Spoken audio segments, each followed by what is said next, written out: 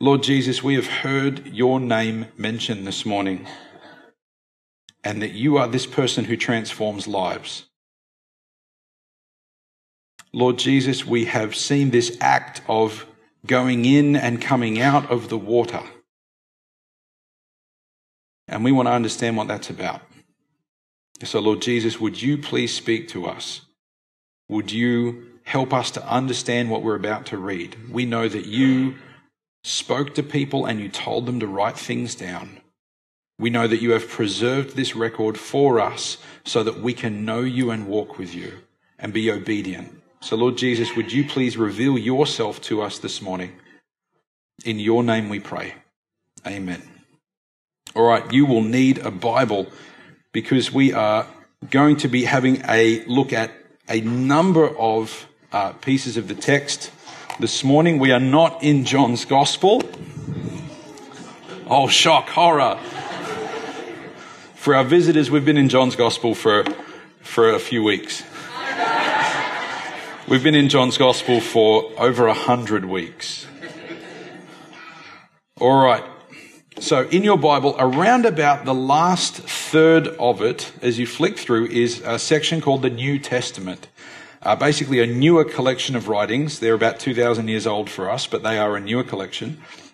And we're going to be in a book inside that section called Acts. In your Bible, it might be called the Acts of the Apostles. So we go Matthew, Mark, Luke, John, which are the Gospels, and then we go Acts, which is the fifth book. And the book of Acts is written by the same guy that wrote Luke. It's the second half of his writings.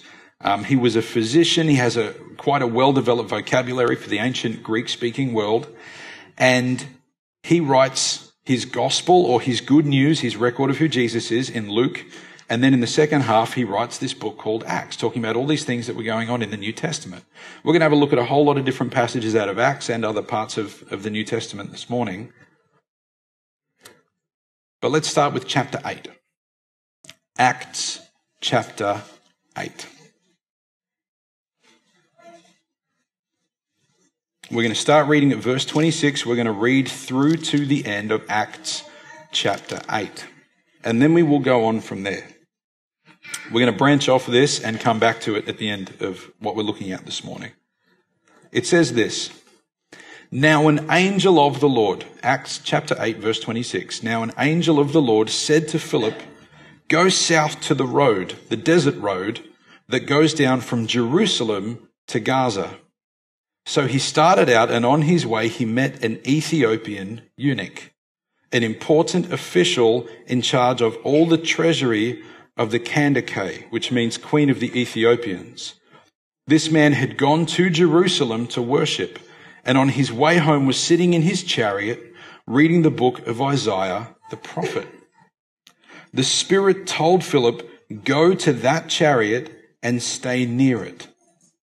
Then Philip ran up to the chariot and heard the man reading Isaiah the prophet. Do you understand what you are reading? Philip asked. How can I, he said, unless someone explains it to me? So he invited Philip to come up and sit with him. This is the passage of scripture the eunuch was reading. He was led like a sheep to the slaughter. And as a lamb before its shearer is silent, so he did not open his mouth. In his humiliation, he was deprived of justice. Who can speak of his descendants? For his life was taken from the earth. That prophecy was written 900 years, at least, before Jesus ever walked the face of the earth. The eunuch asked Philip, tell me please, who is the prophet talking about, himself or someone else? Then Philip began with that very passage of scripture and told him the good news about Jesus. As they traveled along the road, they came to some water, and the eunuch said, look, here is water. What can stand in the way of my being baptized? And he gave orders to stop the chariot. Some of you there between verse 36 and verse 38 will notice verse 37 is either missing or is in parentheses. In the text I'm reading from, it's as a footnote down the bottom. And it says, some manuscripts include here, Philip said, if you believe with all your heart, you may. The eunuch answered, I believe that Jesus Christ is the Son of God. Let's read on from verse 38, then we'll come back and talk about that. And he gave orders to stop the chariot. Then both Philip and the eunuch went down into the water, and Philip baptized him. When they came up out of the water, the Spirit of the Lord suddenly took Philip away, and the eunuch did not see him again, but went on his way rejoicing. Philip, however, appeared at Azotus and travelled about preaching the gospel in all the towns until he reached Caesarea. Baptism. We have this picture of someone being baptized. And all throughout the New Testament, we find that when someone gives their life to Jesus, they then do exactly what you saw happen this morning. They come and they hop down into some water and they come up out of the water. And baptism is a picture that we find in the Gospels, that there's this guy by the name of John. We call him John the Baptist. And he was not the first Baptist in the way we talk about Baptists. This kind of Baptist has only been around for about 500 years. But John is more rightly called John the Baptizer. He turns up and he is this forerunner of Jesus. He is this messenger that God appoints to go and to prepare the way for when Jesus turns up. So John wanders around the wilderness. He is an intimidating person to look at. He dresses in camel hair. He eats locusts and wild honey. And he goes everywhere looking like some kind of wilderness holy man, saying to everyone, God is coming. And you need to repent. You need to do a 180 and completely turn your back on the life that you have been living and on all the things you've been doing that God is offended by. And it is this potent, offensive message. And he goes and he preaches this to all the people that thought they knew God. And John tells them to get baptized. This is before Jesus turns up. John says, take this picture of ceremonial washing and come and use this as a picture of being washed of your old life and having a new life dedicated and given to God. And when Jesus turns up, Jesus himself comes to John and says, you need to baptize me. This is kind of the first and most important reason that we practice baptism, because Jesus did it. And so then Jesus, after his death and his resurrection, he tells his followers to go out and to tell everyone about what he has done. That Jesus, this eternal, uncreated Son of God, came into human existence and he lived perfectly and he was crucified on a cross, which we talked about last week. And then he went down into death and came up in resurrection to new life. And that in doing that, he makes a way for us to have a relationship with God. That's the good news. But he says, use this picture of baptism.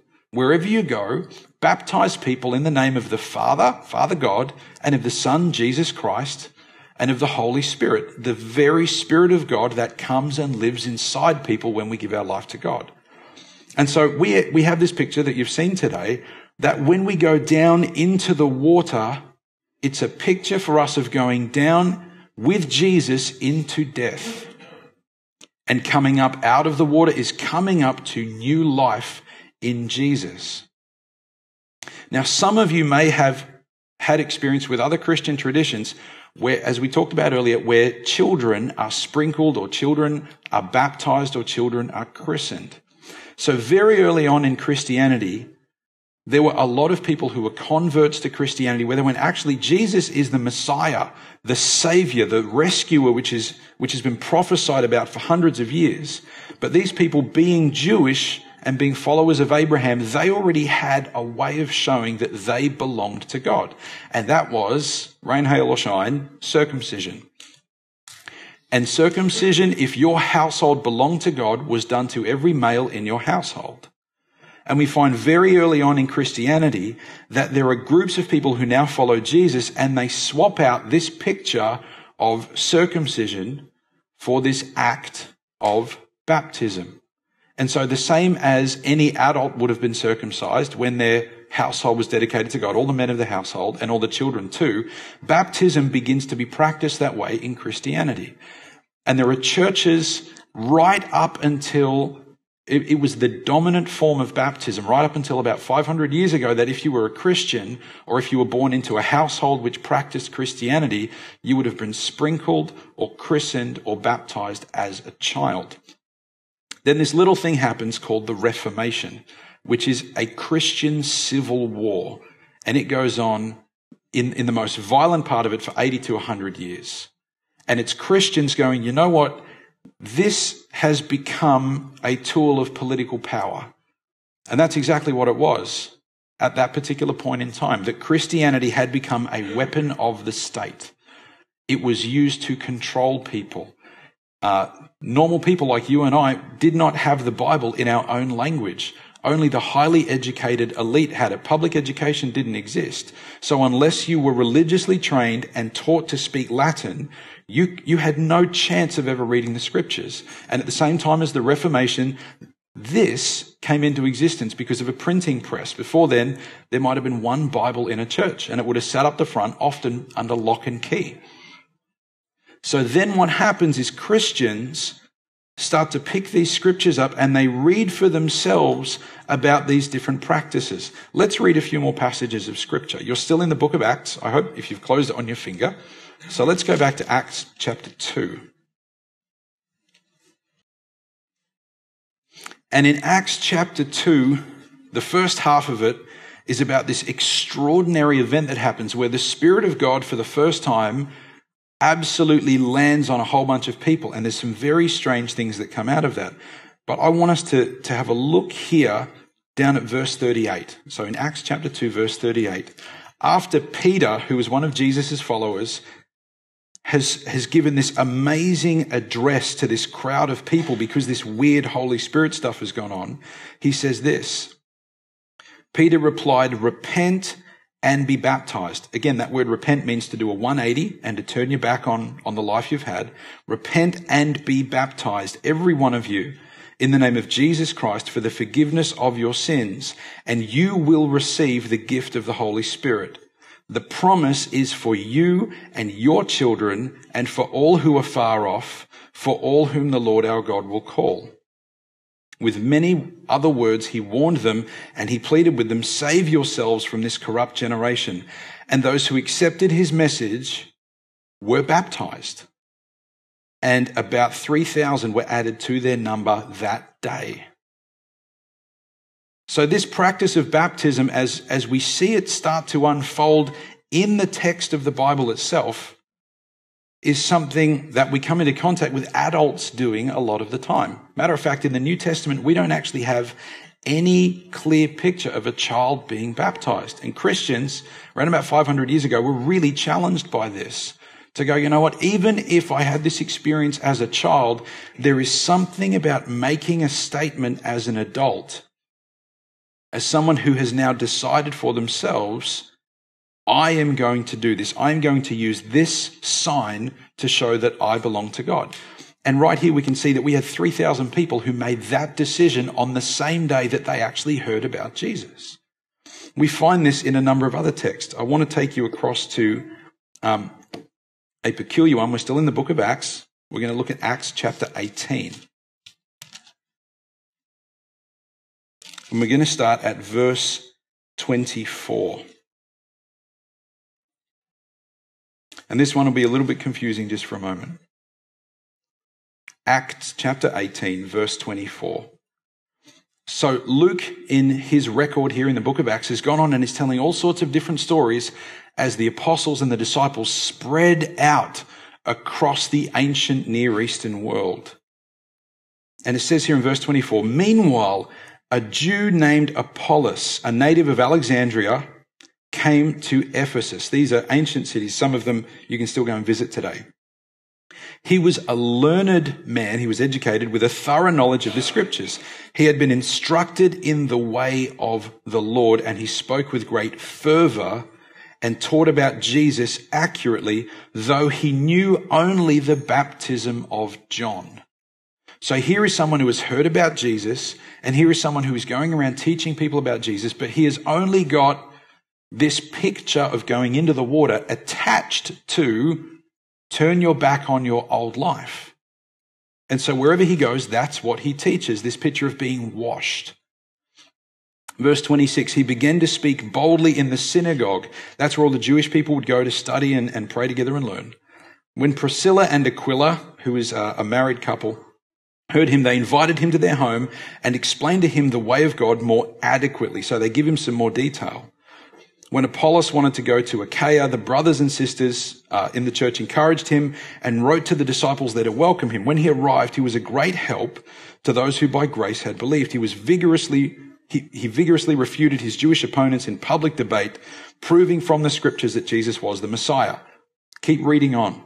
So he has turned up at Ephesus. He did all this teaching. Now he's gone, and Paul turns up. While Apollos was at Corinth, Paul took the road through the interior and arrived at Ephesus. There he found some disciples and asked them, "Did you receive the Holy Spirit when you believed?" When you put your faith and trust in Jesus Christ, did that Holy Spirit stuff happen to you? They answered, "No, we have not even heard that there is a Holy Spirit." So Paul asked, "What baptism did you receive?" "John's baptism," they replied. Paul said, "John's baptism was a baptism of repentance, turning your back on your old life." He told the people to believe in the one coming after him, that is, in Jesus. On hearing this, they were baptized in the name of the Lord Jesus. They went through the water again.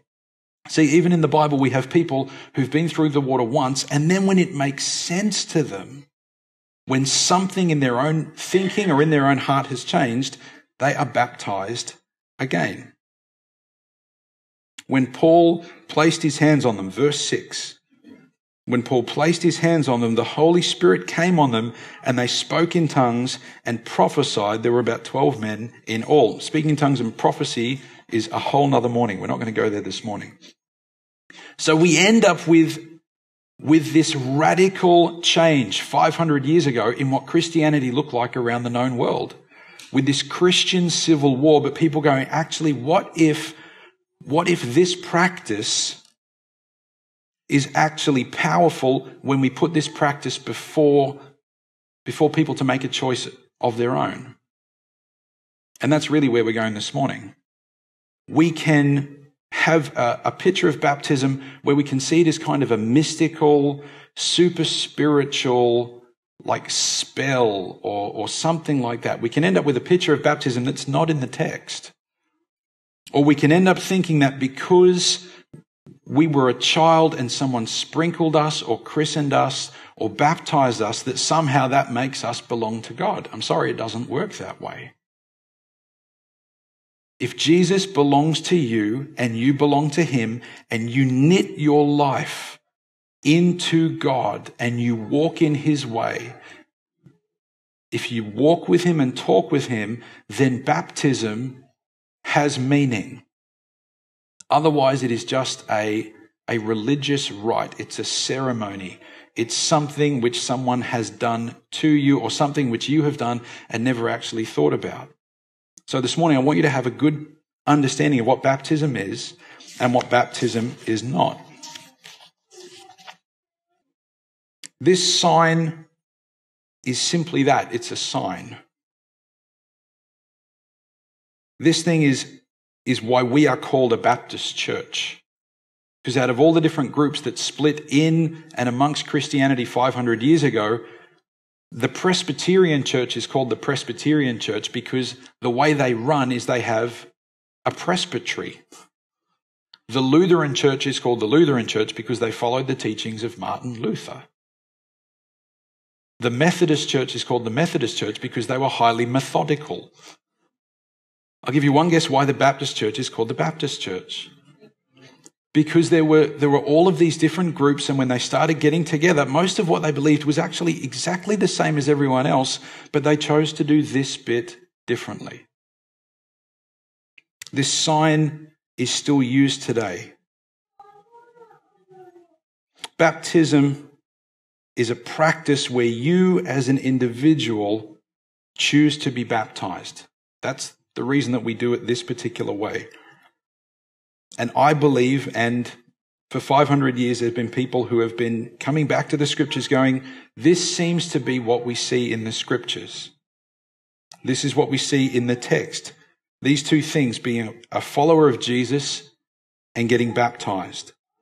For the first 200 years after the Reformation, Baptists hardly wrote in any of their guidelines about church that you had to be baptized to be a member, because it was a given. This idea that if you're a follower of Jesus Christ, you get baptized. We don't even need to say that. Those two things just happen. But over time, as churches get more systematized, as we have more processes, as we have more guidelines, we can end up putting into practice, and this church has this as a practice, that in order to belong fully and to be really plugged into members' meetings and some of that sort of stuff, baptism, what we've seen here this morning, is a prerequisite. But that's not what baptism is about. That's a function that we have of it now, but that's not what the thing specifically is about. Also, as you would have seen this morning, we have put emphasis on a personal, individual confession, to actually open your mouth and to tell other people what's gone on in your heart. Again, we don't see that specifically throughout the New Testament. There is no recipe. There is no specific guideline about how old or how young a person is supposed to be, about how tall or how short, about what clothing they're supposed to be wearing, about what building they're supposed to be in or not in, about how much water or how few water. The word baptizo in the Greek literally means to submerge. That's why we go with submerging, because we think we're pretty safe with the submerging. But we can end up with all these other complex ideas. What about people who are hydrophobic, people who are really scared of water? What about people who are physically unable, if they're on life support, if they're imprisoned? What if we hate crowds? What if we hate public speaking? Scripture does not give us a formula. And none of these things are the focus of baptism. Jesus is the focus of baptism. If you belong to Jesus, then I encourage you to go to the scriptures and to have a look. Even if you hop online and just do a word search. Baptized, baptism, baptized. Find me all the references in the New Testament and just read them. And the Lord will tell you what he thinks. 2 more points and then we'll finish up. Do not put your hand up to get baptized because it's popular or because it's fashionable or because your friends are doing it. Do not do it for the sake of church membership. Do not do it because someone is guilting you or elbowing you in the ribs. Do not do it because you've been pressured into it. All of these reasons are wrong reasons. Baptism is simply a sign that you are real about belonging to and following Jesus. If you're not real, don't do it. If you are real, do it. It is really that simple. At the same time that we can have strange ideas for choosing to do baptism, we can also refrain for reasons that may not be adequate as well. We can feel that it's too soon or too late. We can feel that we're too young or too old, or that it's too public or not public enough, or that it's too hot or too cold, or that we don't have the right gown. In setting all this stuff up yesterday, I found we have a box of baptism gowns. If you want a gown, we have gowns. We can think that we're too imperfect or even that we're too perfect. But baptism is not about taking the meaning we want it to have and putting that meaning onto it. We do it because of the meaning that Jesus gives it. And it is simply this: it is a sign that you are real and that you are fair income. And it's a sign that Jesus gives to you, that you can use to say something to him. It is a sign that Jesus gives to you so that you can say something to him. If you are a small group leader, you are qualified to baptize someone. If you are an elder or a deacon or a ministry leader, you are qualified to baptize someone. There is nothing in Scripture that forbids it. Uncles and aunties, you are qualified. Parents, you are qualified. Neighbors, grandparents, anyone who belongs to Jesus and Jesus belongs to you, you are qualified. Wouldn't it be great to find out this week that another 5 people got baptized midweek because they couldn't wait to get back into the building next Sunday? I encourage you not to misunderstand this act or this sign, not to misuse it or treat it too lightly, or again, like it's some magical, mystical thing. It's really simple. If you belong to Jesus, then baptism is for you. This is a picture that he gave you so you can say something to him. So, Acts chapter 8. Let's recap. Verse 36. As they traveled along the road, they came to some water, and the eunuch said, "Look, here is water. What can stand in the way of my being baptized?" I would like you to ask yourself that question. We have water here. And I'm going to leave it here all week. This baptistry will stay full until the service next Sunday morning. And if you call me at 2 a.m. on Wednesday, I will answer the phone very sleepily. And if you say, "Bob, I have to do this," then I will be down here. What is there that is in your way? Have we given baptism a definition which we don't find in Scripture? Those of you who are visitors with us this morning, who don't know about this whole Jesus thing, who are not convinced or who don't find the answers adequate, I encourage you, continue seeking. If Jesus is who he claims to be, then he will stand up to all scrutiny. And if he is not who he claims to be, then he deserves all scrutiny. Either way, bring your very best questions. And don't stop searching. Let's pray together. Lord Jesus, I do thank you for these people who have been in a position this morning. We know some people haven't been in a position to. But we thank you for those who have been in a position to declare that statement loudly and boldly this morning, that you are their Lord and their Saviour. Lord Jesus, I know that there are some of us here this morning who are really wrestling with this, because it is a bold and out there public statement, and there is no going back on it. Lord Jesus, I ask that you would speak to people, that you would meet them where they are at, that no one would do it because it's popular or because there's social pressure, but that it would be between you and that person. And whether it happens here in a church building or in a river or a lake or a bathtub or a channel, that, Lord Jesus, we would be stirred up to make that statement to you yourself, that we are real about belonging to you. Lord Jesus, please be at work in our hearts. We celebrate this morning with those who've been in a position to go through this. And Lord, we ask that you would continue leading us and guiding us, stretching us, helping us to represent you faithfully to this town and this community, to show them your love and the power of your blood and your resurrection and your transformation. Lord Jesus, thank you for all these things. And in your precious name we pray this morning. Amen.